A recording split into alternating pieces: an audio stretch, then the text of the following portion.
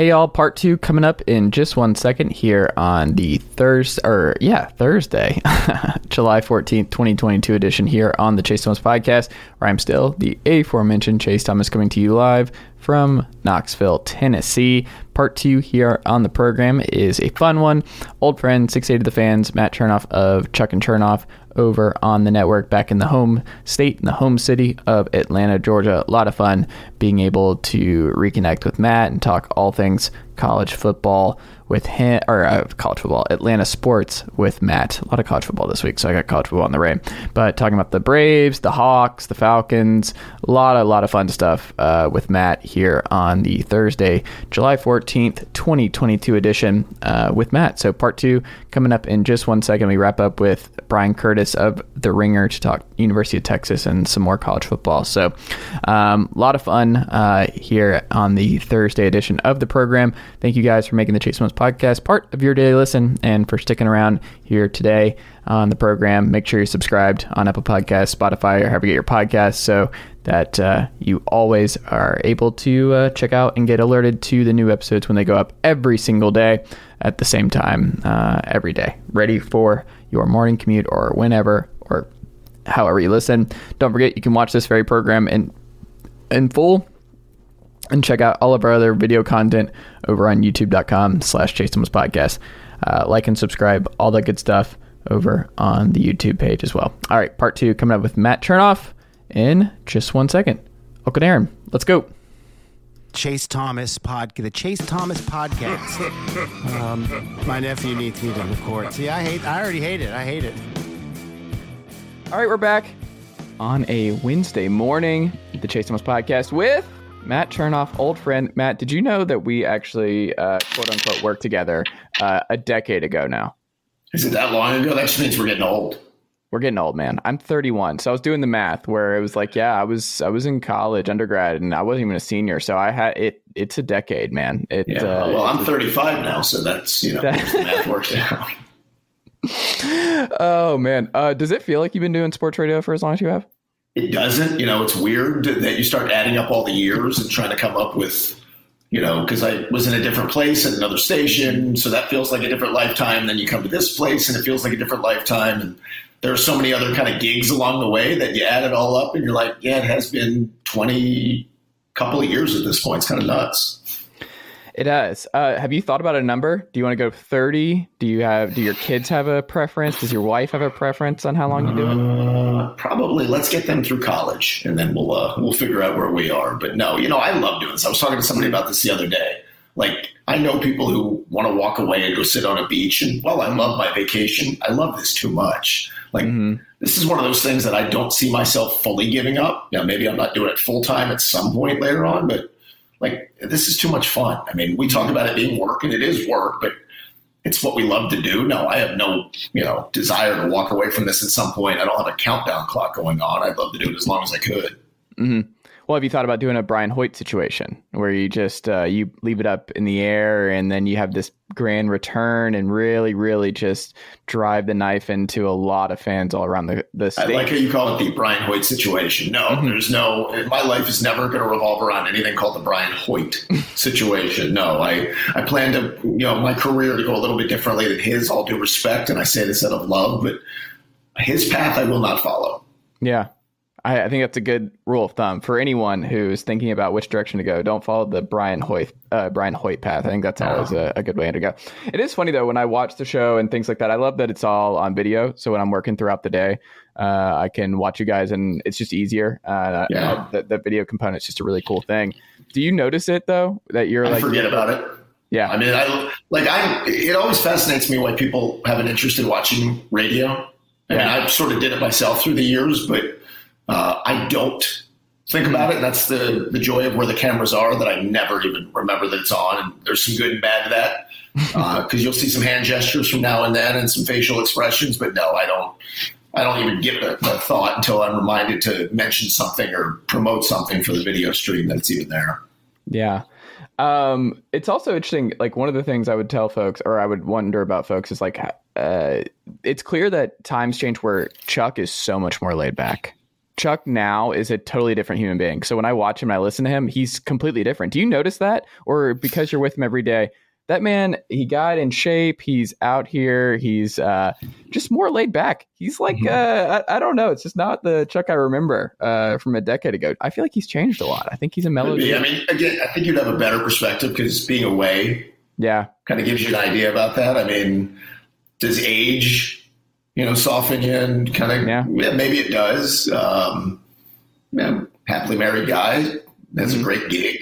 He gets to work with me every day. What else could you possibly want? That's the trifecta right there. So, but again, when people house sit for him, he's always considerate on that front for any. I've heard those stories. Those have gone a certain way. No, but I mean, don't we all mellow at some point? Like at some juncture of your career, you start realizing we're yelling over guys running around bases, or catching a ball before their foot touches the end zone line. Like this stuff is not all that serious that it takes, you losing your mind every day for 4 hours on a radio. Oh yeah. It's also extremely strange when you're living in a college town and you're walking around campus and you see a Tennessee basketball player like Zakai Ziegler, who I've seen multiple times this summer, and you make eye contact multiple times and you know that he's noticed you and you've noticed him a couple times and you're like, I'm not a fan. I can't do this. And I don't know what to say. I have nothing to say to you. And I'm not following. Huh? You know what the beauty of that is? I think what you're realizing, even at 31, is small talk is dumb. It's so dumb. There's no reason for us to talk. Yeah. Because nobody wants to be involved in the small talk. You don't want to do it. You say hi to each other. You move on. And then the problem with small talk is the small talk very quickly shifts into big talk. Yeah. And once we've moved on from the small talk, now we've lost our ability to have small talk. So I'm a big fan of the nod, the kind of acknowledgement, and then we just keep going. I did this weird hand thing. I don't know. It wasn't really a wave. It was just it was not good. No hand gesture, no hands, no waves, no like a head nod. I'm telling you, good head nod, little smile, and then you just keep moving. Yeah, I mean, Joe Milton was the one where I was like, oh, all I would say is, wow, you're a gigantic human being. Like, I can't believe you play quarterback. Like, you are a gigantic human being who's like 8 years younger than me. It's very strange. Well, Matt, there is some Atlanta stuff that I want to pick your brain on. As we get started here on a Wednesday morning. The Braves, they come back, they win game 2 in this 3-game series with the Mets. That's now a game and a half back from the Mets. A lot of Mets games up on the docket for a lot of folks who are not aware. Like, this is not all that serious because they play each other still, 10 plus times over the next 12 more times after they play game 3, yeah. That's insane. So there's still a lot of baseball between the Mets and the Braves still to be played. But what have your early thoughts from the series been thus far? Well, I think it's interesting that we're 6 games in these 2 series that they played, and they're 3-3. I mean, the games have been close. A couple of things. I think as this goes along, we're going to have different looking teams. Like the Mets, the next time the Braves play them will be early August in New York. At that point, they will have added, I think, a bat or 2 because they seriously need to add a bat or 2. There's also a chance they add an arm or 2 in their bullpen. So the team you're seeing right now that hasn't had Jeff McNeil and that hasn't had Starling Marte, I mean, even with those 2, their offense is pretty putrid. But without them, you saw the struggle to score runs in both of the games. So, like, the team you're seeing now compared to the team we see in August, and then, as you said, when they play, they'll have 2 more series after that. I think it's going to be a very different looking team. My gut is, depending on what the Mets do, and I can change this seeing what they do at the deadline, I think the Braves are a better team, 1-26. I think if the Mets get DeGrom back, which I'll have my doubts until I see him on the mound, and I'll have my doubts till I see him the next time in his next turn, and I'll have my doubts every time he makes his spot in the rotation start. That being said, I just think the Braves have a better offense. I think the Braves have a better bullpen. I think the Braves, there is something too, I've said this many times about trust when it comes to teams. And I said this a year ago, and the Braves were kind of in the same position. They weren't playing as well. But we were in August, and I looked at the Braves, the Phillies, and the Mets and said, who do I trust? And I don't trust the Phillies. I still have my doubts about the Mets, as improved as they are. And I trust the Braves more that, the season series, who knows? Maybe they split, the next 12 games, and it's, it comes down to who beats the Nats up, who beats the Marlins. I just think the Braves are the better team, and will win the division when it's all done.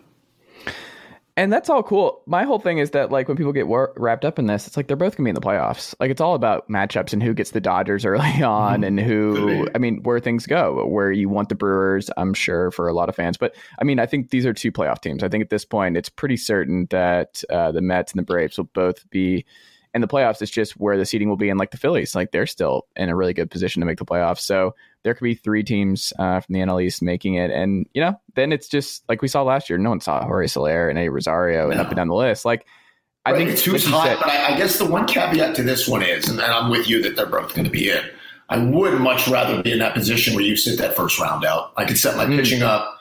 If I'm whoever loses the East is going to be really good and might do it with 90 some odd wins. But think about having, in the Braves case, if you play that first new round of the playoffs in that best of 3, that you're going to set up, if you can set up, with Fried, and then whatever order they decide to go with a Morton or Strider or Ian or whatever they decide to do, or Kyle. But now you're setting up for that second series, and let's say you had to go to New York or LA, and they're sitting back with that 4 days off setting their rotation. I think that's a very big deal. In fact, you can make an argument that what caught the Dodgers last year is they were pushed so hard by the Giants that it completely messed up their rotation. Dave Roberts completely messed it up himself, and by the time they got to the Braves, they weren't the same team combined with their injuries. So I'm with you, they'll both get in, but there is some legitimate advantage to getting that division, that first or second seed. Interesting. Well, how do you think it goes tonight? This is your opportunity to be clairvoyant, Matt Chernoff. Go up after the game. Do you think they win the series? I would bet the way Charlie Morton's going against this lineup, again, the Met lineup, they have such issues scoring runs. So if Morton, who's now gone 7 innings in 4 of his last 5, if he pitches that way, it's probably another low-scoring game. But again, I would think the Braves would have an advantage in the game. Unless you help them by walking guys right now, this lineup, like they're playing guys that frankly need a catcher. Last night, the kid that hit behind the plate. I mean, they are a team. Like Nimmo can scare you a little bit. Alonso can always hit a long ball. Lindor can do some stuff. Outside of that, you look at that lineup and you're like, I don't know where I'm going. Like that, I'm scared that I can't go get out. So if it's in a 1-game vacuum, I would think the Braves and Morton will play today. It is kind of wild. I mean, they're deep, and the Braves don't really have any holes, but they also have been really fortunate on the injury luck part of all of this. Is a lot of guys are healthy, and a lot of guys are healthy this summer at an important time. So fingers crossed on that front. Outside of Albies, that keeps going. But I'm curious to get your perspective. What do you think the Braves are up to with the number 35 pick? What do you think they do with that? Do you think they have their sights set on like a Kumar Rocker? Do you think it's one of my guys up here in Knoxville? I don't know if you knew this or not, Matt, but Tennessee baseball is back, and they had a really, really good year. And a lot of people had some thoughts. Buck Blue, no hard feelings, really went after the Tennessee baseball team, and really enjoyed them going down a few weeks ago, I guess a month ago now, against Notre Dame. But Blade Tidwell, really good arm. He's an option there potentially. But do you think the Braves made that move because they have some sort of internal understanding that someone they really like is going to fall a little bit? And that would be like a Kumar, maybe it's a Blade, maybe it's a Ben Joyce from here. Do you think they have someone already in mind for number 35 to move on from Waters and Hoffman? I would guess there's a group of guys. At 35, you're guessing a little bit, but I'm sure they have a group of players. I would look at this more sort of as a philosophical kind of a shift right now. Like Drew Waters was at this point regressing. He was blocked by Michael Harris. I think the Braves realized the value had dropped so much in Waters. So to get a chance to move him, 2 other prospects that frankly, CJ Alexander was a 26-year-old who was still in AA, so that wasn't going to fly. He's playing third base. The other kid, Hoffman, they actually kind of like, but low-level arm, so that could still play out. To move that to now couple pick 20 with pick 35, and they get $10 million in their bonus pool to kind of spread around. I think one thing we've seen with Dana Brown since he took over the scouting department working with Alex is they are in this window where right now they're championship good. They're much more willing to move these picks. So if you ask me what they do at 35, I don't know. Mm-hmm. But what I think is interesting is, like if you go back, Dana Brown's been running the draft since 2019. They've already moved half their draft picks in 2019, either to the majors or in trades. You saw that last year at the deadline and part of the Matt Olson deal. Mm-hmm. They have 2 guys already from the 2020 draft in Spencer Strider and Bryce Elder who have already been up here, and a couple of guys who were traded as well. So I don't know specifically what they do at 35, but I think we've seen a philosophical change that we're in this window where those assets, we'd love to develop them and make them the next Michael Harris or Spencer Strider, but that could be a pick we turn around and trade in a year with the player if it turns into something we can help the major league team with now. So, again, I wouldn't guess at what they're going to do with it, but there's enough value there. Last time they made a deal like this, they picked up, the 41st pick, which was Austin Riley eventually back in 2015. So, again, to get sort of that lucky would be asking a lot, but it gives you the opportunity. Hey, and you can't go wrong taking a Tennessee guy at that spot if that's what you want to do. I've heard that. People forget. Who's been the biggest surprise, though, for the Braves this year? Before the year, when you're doing your preview and you were thinking about positions and you were thinking about how things were going to go, who has been the biggest where you're like, I did not see this coming? Could be good, it could be bad. The obvious would be Harris. Michael Harris wasn't on the radar to be in the bigs this quickly. He was on the radar in the organization. He was the number one prospect. But think about what Michael Harris has done, Chase. Offensively, it's been a huge surprise. But the way he settled everything in the outfield, for a couple of different reasons, right? He becomes your center fielder that, they're talking Gold Glove for a guy who came up in the end of May. That's how good he's been when you start looking at the defensive run saved and some of the other analytics. But it also moved Adam Duvall out of that spot. And Adam, I thought, to his credit, did a good enough job. He's not a center fielder. So you move him to left field. I don't think it's coincidence his offense picked up a little bit from there. It also allowed you to get Ozuna the hell off the field as much as possible to where he was supposed to be DHing. So I think that settled a lot of that stuff. And by putting Harris in the bottom of the order, and I saw the number the other day that the Braves run production 1, 2, 3 in the order, 4, 5, 6, and 7, 8, 9 is essentially the same. I think it has a lot to do with him settling at the bottom of the order. Dansby was sitting down there before, but I don't think anybody, Spencer's been a really good surprise, right? There's no doubt. But by just like a nose, I would say Harris, because all the things he's brought to a team at 21, the youngest player in the majors that nobody would have expected this quick. Yeah, he did not take in a bat in AAA in Gwinnett. Right. He just makes that jump. It's wild, and it's just one of those things where you're like, we don't know what we're doing. We don't know how any of these things are going to go. Christian Pache may never figure it out, and he was Andrew Jones 2.0, and then Michael Harris just skips AAA, and he's just ready to go right out of the gate. You just don't know. What we also don't know is the Hawks and whether or not they are done this summer and whether or not John Collins is just going to be welcomed back with open arms. The Atlanta Sports guys, we've been talking about that for weeks and just getting our different perspectives on it, where, that's the smart play, because I've always insisted that no matter what you do with John Collins, if you do move him, you're losing the trade. There's no way to make the Hawks better in 2022 by giving up, unless Harrison Barnes is the one guy who you can get for John Collins, where it's that's probably going to be fine. If that guy is not available, generally speaking, you're going to get a future asset. You're going to get a pick, you're going to get something, and then you're going to hurt this roster because you're going to have to slide somebody into that 4 spot who's not ready. You're going to try to go big with Onyeka and Clint Capella maybe. That's probably not going to go great.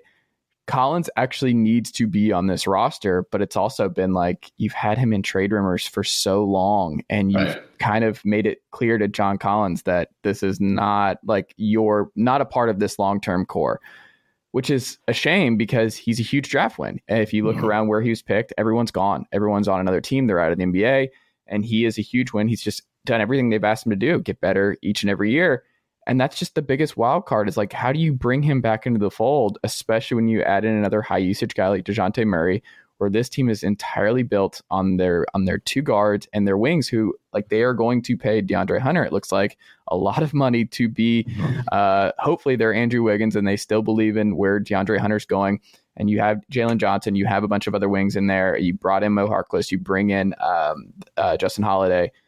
And then the shots just aren't going to be there for John. The offensive usage is not going to be there. So they can't tell him, hey, we bring you back. Here's this opportunity. We're going to feature you more. There's not. He's going to be featured less. And if you're John Collins, you're like, what the hell? What do you... I understand completely why John Collins would be super frustrated, but I also just don't think Travis Schlenk can move him. Is that kind of where you're at? Well, I think a couple of things. It's been very weird to me that for the last 2.5 years, anytime a Hawks trade rumor comes up, John Collins has been involved, because I'm with you that John does a lot of things, right? John does a lot of stuff that probably is not going to get a bunch of attention. Here's the one thing that we've noticed. The day Clint Capella got here, John was willing to do less. His role offensively. Clint got the roller opportunity that John used to get. So he went from essentially 20 and 10 to drop down to 17 and 8. And those are just the basic numbers. But it's the other things that John, I think he's the best energy guy on the team. You can't ignore the fact that he shoots nearly 40% from three. That corner three has become a huge asset. I think his defense, which at one point was a disaster, is now good enough. It's not great, but it's good enough. I would say it this way. Like, to me, there's a couple of layers with the Hawks right now. They're trying to walk two parallels. Like, the one parallel is we want to be good enough to surround Trae to win a championship. But the second one is, but we also don't want to go into the luxury tax. And they won't say that, but I think that's pretty much understood at this point. To trade away Kevin Huerter essentially for less, I mean, Mo Harkless and Justin Holiday are just rotation pieces. And to get a draft pick maybe that could essentially turn into twos, that was a money move, right? The Huerter move was a money move. The Collins move always felt like, and I'm with you, that if they were going to trade John, it was going to be in a package to try to get whatever that next star would look like. So John and then two other pieces would help to make a deal to get a star. When that didn't become available, and when Jeremy Grant ended up in Portland, and when Bagley ended up in Detroit, like all the dance cards were starting to get filled, I think the Hawks realized, A, he's on a good contract. He can still play an important role. And to your point about usage, I don't know that necessarily matters as much because they don't run a bunch of stuff for John, which I've always had a problem for. I think you could run a lot more for John. But I think you can get a lot of stuff in transition with those two guards and their passing ability. I think when the second unit's in, you mix him in more with DeJounte Murray and John Collins, because as much as you mentioned Jalen Johnson, I'll wait and see on Jalen. I hope for Jalen, but I'll wait and see. Right now, Jalen's your backup 4. I don't expect Mo Harkless to give me a ton in that position. So I think there's a lot of ways you could use John, both with Trae on the floor, Trae off the floor, with DeJounte Murray to get the most out of him.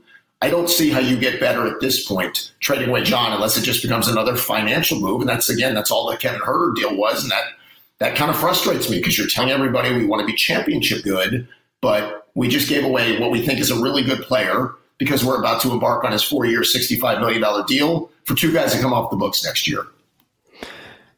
It would send, like you said, that's a lot of mixed messaging where they're like, whoa, look at this thing over here. We just brought in DeJounte Murray, but don't look at this thing where we move Kevin Huerter and John Collins. Like, It's one of those things where I agree. And they say that they are okay doing that with a winner, but it's also like, we'll see.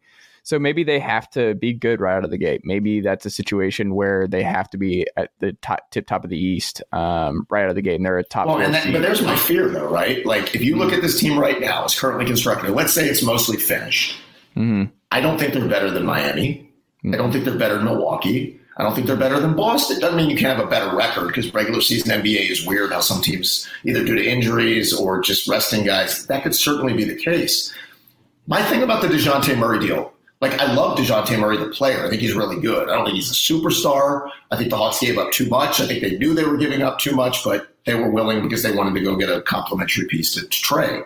But now they traded most of their draft assets, right? And I thought it was so funny to see Hawks fans the day Kevin Durant announced he wants to be traded. They're like, okay, now we'll go get Kevin. And I said, guys, you're out of draft picks. The day before, you just got done saying the draft picks don't matter. But they matter because they're assets. And the assets to get Kevin Durant, I'll use him for instance, or what we saw to get Rudy Gobert, or in Murray's case. It's not just, like in Murray's case, they cleared money with Gallinari. But in Rudy Gobert's case, it took a collection of players and 5 draft picks, right? And the Hawks are now out of their draft capital. My only fear, unless they're willing to go heavily into the tax, and I'll believe it when I see it, is I don't know how they get better from here. Like, I think the Hawks will be better than they were last year. I think they have a chance to be pretty good. I like Murray, but my hope, Chase, was that with Trae and what they were going to surround him with, they were never going to accept just being better. Like, they were going to try to figure out how to get championship good. And I don't know the route now for them to take that next step into elite championship good unless Tony Ressler's willing to say, I'll go into the tax, screw revenue sharing money that I'll get. I'll pay, the double money, 2 for 1, just being in, and we'll do that. I don't know if he's willing to do that anytime soon. So their potential is to be really good. If they get great, it's going to be because they go into the tax. I don't know if they'll do it. I don't even know if it's that. For me, I think it's Onyeka. Does he get a bigger opportunity? Because he is still someone who I think can get to that. Like, people, there is some Bam potential still with Onyeka and Kongwu. Like, I've heard that. He's got to get a jump shot at some point. I mean, well, that's what he said. He's working on it. Like, that's. I hope so. And I like Onyeka. I just think, like, I've heard 2 things: if Onyeka and if Hunter. Those are 2 big ifs. Those guys become any. Like, Onyeka was picked 6th, and he's the backup center at this point still. Well, he's that's not really his fault though, because Capella and Trae are like this, and when I was telling folks, I was like, Clint's not moving. Like you read his comments and you look at how Trey and Clint talk about each other. Sure. He has a no trade clause on this contract on his Hawks tenure as long as Trae Young is still his guy. So then you ask the question of how can Onyeka really spread his wings playing 22 minutes or 20 minutes. And I like Okongwu and I like Hunter. I just wouldn't bank on those guys becoming, as you said, Andrew Wiggins and Bam Adebayo to take this team to the next level. I'd love to see it. I'll root like hell for it. I just wouldn't bank on it. I wouldn't bank on with Hunter. I still think Okongwu is going to get there. I am a big Okongwu guy, and he's shown flashes. And if he's that guy and he's that anchor that makes Clint expendable, where it's, I think, one of those things where Trey, and this is part of why I think they brought in DeJounte Murray, and this is why it's so fascinating with him, is when you go through different usage rates of who Trey's been around to this point in his career, and people are like, well, Trey gobbles up a lot of usage. He gobbles up a lot of oxygen. How is this going to work with DeJounte? I think for him, part of it is that he has to respect you as a playmaker and as a basketball player to move off the ball. Like he has to have some sort of understanding, like you can handle it. And I think that's why Bogey is able to do that. So when people talk about it, I'm like, look at Bogey's usage. Bogey had that free reign where Trey respected Bogey and that he could lead the offense. He could bring it up. He was a really good Pujic guy, and he was just a really good shooter when he's healthy. He's had a bad knee, and that's about it. But when Bogey's healthy, he has swung playoff series. He has been a critical part of this organization, and he's a vet that Trey respects. Murray's the same way, where I think Trey will look at it in terms of like, you're an all-star, I'm an all-star. You obviously, I'm okay handing the reins over to you a little bit. And he like looks at Clint where he's like, I know Clint's a great role man. I know how he worked with Harden. I trust Clint Capella on the floor to do what I need done. I don't think he's there with Onyeka yet, where Onyeka just kind of has to keep getting those reps in and those opportunities with Trey to kind of build that bond. But I don't know. I think Onyeka's upside, just as a shooter, I still think he's going to get there. The defense being able to guard 1 through 5, that's just, it's so big. I like a combo. Back up though to Murray though, because you brought up something I think that it's sort of being lost in this. Because I agree with you. We've seen Trey in small doses play up the ball, and it's really good in the numbers. To your point, I think he will trust Murray, so I'm not worried about that as much. I hope people aren't inflating DeJounte Murray to a point where they set their expectations to a level that they're only going to be disappointed because he's a good player. And the trade was made, and I heard you just got an all-star, and I don't mean to nitpick this. He was a replacement on the all-star team because 2 guys got hurt. That doesn't make his season any less, but he also got every opportunity in San Antonio to have the ball in his hands 90% of the time. You're talking about Trey and Murray were 2 of the highest pick and roll guys in the league, 2 of the highest, usage rate with the ball in their hands. This trade to me becomes how quickly DeJounte can play off the ball at a high level, because Trey can do it more. And we agree. I think he'll do it more. But let's be clear. Trey's still going to have the ball in his hands at a minimum 70, 75% of the time. How does Murray, who's not a great jump shooter, fit into that? Because he's a great slash guy. He's a good finisher. He's good in open space. Like that to me, because I think defenses are going to let him sit on the wing and say beat us from 3 because he hasn't proven he can shoot well enough. How Murray handles those opportunities when he's not going to be on the ball, which is going to be a lot, to me tells me how this trade's going to go.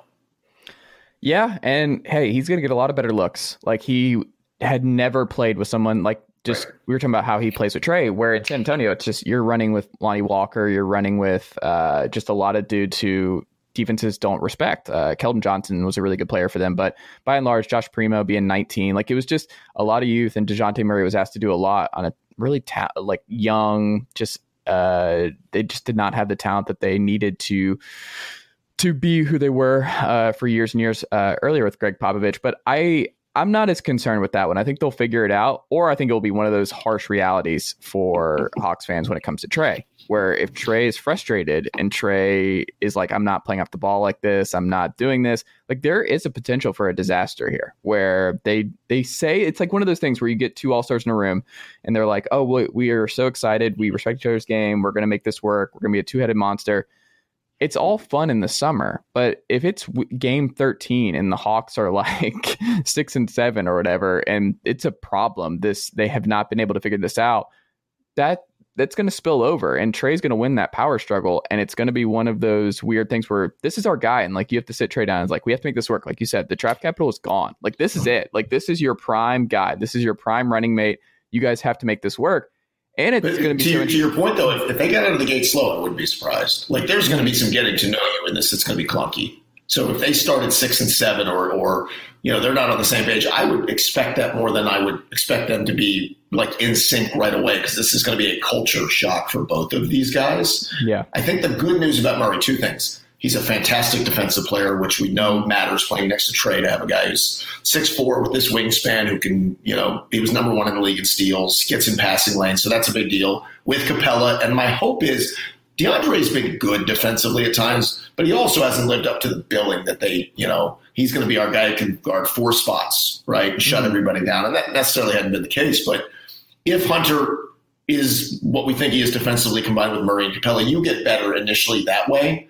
But let's say it doesn't work. It doesn't fit. It doesn't work. Because Murray's only got 2 years, and they would take a full year to at least determine that, his contract is so movable. Like, that's another asset down the line. So I don't worry about that, but I don't disregard your point that who knows, those guys might not fit. I'm more prone to believe, because like to your point, I think Trey will trust Murray's playmaking, that his off-the-ball stuff will get better.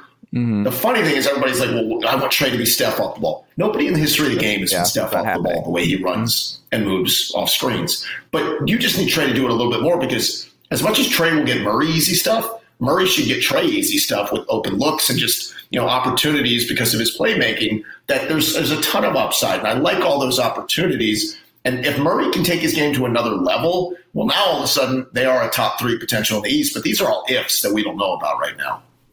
Well, and I think the last thing on the Hawks is just a lot of this is going to come down to Nate, right? Like, Nate's going to have to stagnate the right way. He's going to have to be a lineup assassin. He's going to have to be locked in on how to move these guys around, because we talked about Onyeka, we talked about Collins, we talked about Bogey, we talked about Jalen Johnson. I mean, AJ Griffin, we'll see. But ultimately, he is going to be tasked with juggling, developing these important young guys, making sure Hunter and Onyeka take the next step, making sure that he plays Jalen Johnson at least a little bit, because he was just not – he just did not play.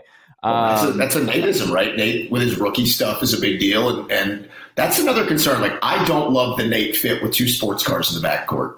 Nate is he's always been tabbed as a defensive sort of guy, and they walk it up and plotting kind of a thing. Creativity when it comes to both rotations and just drawing stuff up, and just like from a scheme standpoint, that's never been a Nate thing. That's why 2 years ago when they had that great run, I think Nate brought calm, and I think that mattered. But I think it was sort of overblown about Nate and schematics. So, like, from that standpoint, that worries me a little bit, that he's going to use 2 sports cars and he's going to drive them like he's in a school zone.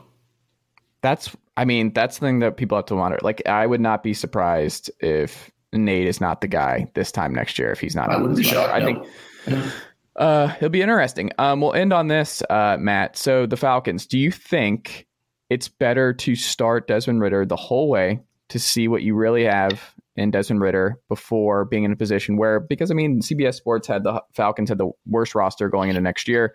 Do you just want to throw him out there, see what you have, and then really have a good understanding if you're in the top 3, you can go Stroud, Bryce, or whatever? Or would you be careful with Des if you think that you have a chance at developing into a Dak Prescott type of guy? Like, what do you think they should do in that regard? Well, so let's look at it this way. Let's say CBS Sports, which I don't know that I necessarily agree they have the worst roster, but let's say they're right. Mm-hmm. So if you believe, let's start Desmond with the worst roster in the league, what do you think that looks like?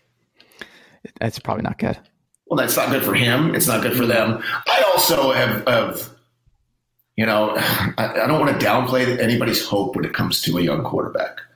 The likelihood is Desmond Ridder is like 90% or 95% of any third-round pick who's ever been taken at quarterback. That he gets a cup of coffee, he gets a look, but he's really not the guy. Doesn't mean he can't be the exception to the rule. As you mentioned, Dak was a 4th-round pick. Russell was a 3rd, but those are exceptions to the rule.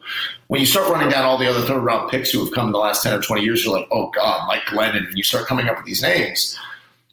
I would be very careful with Desmond Ridder. Like, the one thing I didn't like about the Falcons acquiring Mariota is I almost thought he was too good for what the plan should have been. Like, Mariota could mess up and win you a game or two that could cost you sort of building through the draft and the next quarterback. But the deal with Mariota is he'll get hurt. Like, Marcus has always gotten hurt. He's never played 16, and God knows won't play 17. So, Desmond could be thrown in week 2. My gut tells me if Mariota got hurt week 2, they would sign another veteran. I think you got to be very cognizant that this is going to be a lot for Desmond Ridder. Like, to expect him maybe we get to week 11, right? And they're 3-8 and they're buried. And it's like, okay, what do we have to lose? But like we're saying on one hand, the roster stinks, play Desmond. Well, if the roster stinks and you're going to play a rookie, he's going to get killed. He's not going to make good decisions. It's going to look bad. And what evaluation are you really going to have, whether it's 5 games, 8 games, or 10 games, with a bad roster to know what he is? And that's where I think they're sort of stuck. I would put it to you this way, Chase. I don't think anything Desmond does, short of like just being Russell as a rookie, is going to change their perspective on getting a quarterback if they're in the top 3 next year or top 5. Yeah, I wonder if it's a win because like he might have great chemistry with Pitts and Drake London right out of the gate. He might be the offensive line might be better. Like Jalen Mayfield cannot be any worse than he was last year. Is that like where we are? That Jalen can't be worse, which is that's probably true, but that's what a bad bar. It for sure. And there is context to that where he was thrown into position that he had not played and was not ready to go, and he was. But there's a great stop right there. Like Jalen Mayfield, everybody looked at Jalen and said they overdrafted him. Mm-hmm. Not supposed to play right away. Jalen got killed. Part of it is, to your point, that he wasn't ready for it. But part was they're just not very good around him to cover up for some of the liabilities you're going to get out of a rookie. Now, that was on the offensive line. Imagine trying to be the quarterback as a rookie who, yes, we've seen a lot of young guys play. Like we just watched Trevor Lawrence stink it up in Jacksonville. The roster was bad. Coaching wasn't very good. And people are already labeling him this and that. I just think, again, I won't tell you to lower your expectations on Desmond. I'd say be realistic, and if he surprises you, feel great about it. I would lean towards he's going to look like most third-round picks. Year one and throughout his career, they're just kind of guys. I wouldn't be surprised. I can't quit. Like he just a winner from then on out in Cincinnati. Dude, I would not be surprised. I don't think he's a Mike Glennon type, but I also, like you said, there's not many stories of like the Dak Prescotts and the Russell Wilsons. I'm excited for it. Like I think Desmond Ridder is going to be extremely interesting to watch, and I'm really excited for the Falcons. Have you found yourself? Are you already preparing? We don't bring up with the Russell and the Dak thing, by the way. Look what they walked into. Yeah, exactly. Great situations. We never bring up with quarterbacks what they walk into. It's always, well, Jamarcus Russell was the bust, and Josh Rosen was the bust. Dak walks into a really good roster. Russell, now we didn't know it in 2012 with the Seahawks that they were like ready to go and built, but they walked into good stuff. I mean, most of these other quarterbacks, again, I'll use Trevor. What was Trevor going to do with Jacksonville and that team? As good as he might be with that disastrous coaching, the dysfunction going on with the staff, and then a lack of talent. I don't know. I think fans a lot of times will blame the quarterback if it doesn't work. I would always tell you, look at the surroundings, and there's a better chance that, like, Mac Jones would have come here last year and looked lost with the Falcons. For the most part, they kind of babysat him in New England, and he looked fine. I just think the situation has a lot to do with the player more so than the player himself. He also walked into Atlanta and put together one of the worst football games I've ever sat through in my entire life. The whole game. Well, that was at 25-0, and it was a nightmare. That game was one of the most boring football games I've ever sat through. That was horrific, folks. If you want to go back and watch the most boring... No, don't tell them to do that. No, Falcons-Pats last year. Oh, my God. I think that was a Thursday night game. Matt, what can the good folks look out for you this week? 2 to 6, 680 The Fan. You got you got your own podcast. You got Welcome to Matlanta. You got a lot of things going. Got the Daily 10 as well, which every day at 10 a.m. That drop, well, depending on when the staff decides to put it up. But in theory, it goes up at 10 a.m. every day, just a 10-minute whip around of Atlanta, Georgia sports. Welcome to Matlanta Weekly, the radio show, and, whatever else happens. There you go. I'm looking forward to seeing whether or not Matt's clairvoyant picks are true 3 years from now on Welcome to Matlanta. Love it, brother. All right, that'll do it for part 2 here on a Thursday on the Chase Thomas Podcast on the Blue Wire Pod Network. Thank you for making the Chase Thomas Podcast part of your daily listen, and hope you guys enjoyed Matt and I's conversation. You can leave this show a 5-star rating and a review of the episode. Tell me what you think of this very program and this particular episode, if that's what you would like to do, over on Apple Podcasts or Spotify, if that is indeed how you listen to today's show. You can email the program at chasethomaspodcast@gmail.com, tweet at me at chase_Thomas, and like the Facebook page at facebook.com/Chase Thomas Writer. All right, part 3 coming up. The Ringers, Brian Curtis, in just 1 second. Uncle Derek, how'd I do?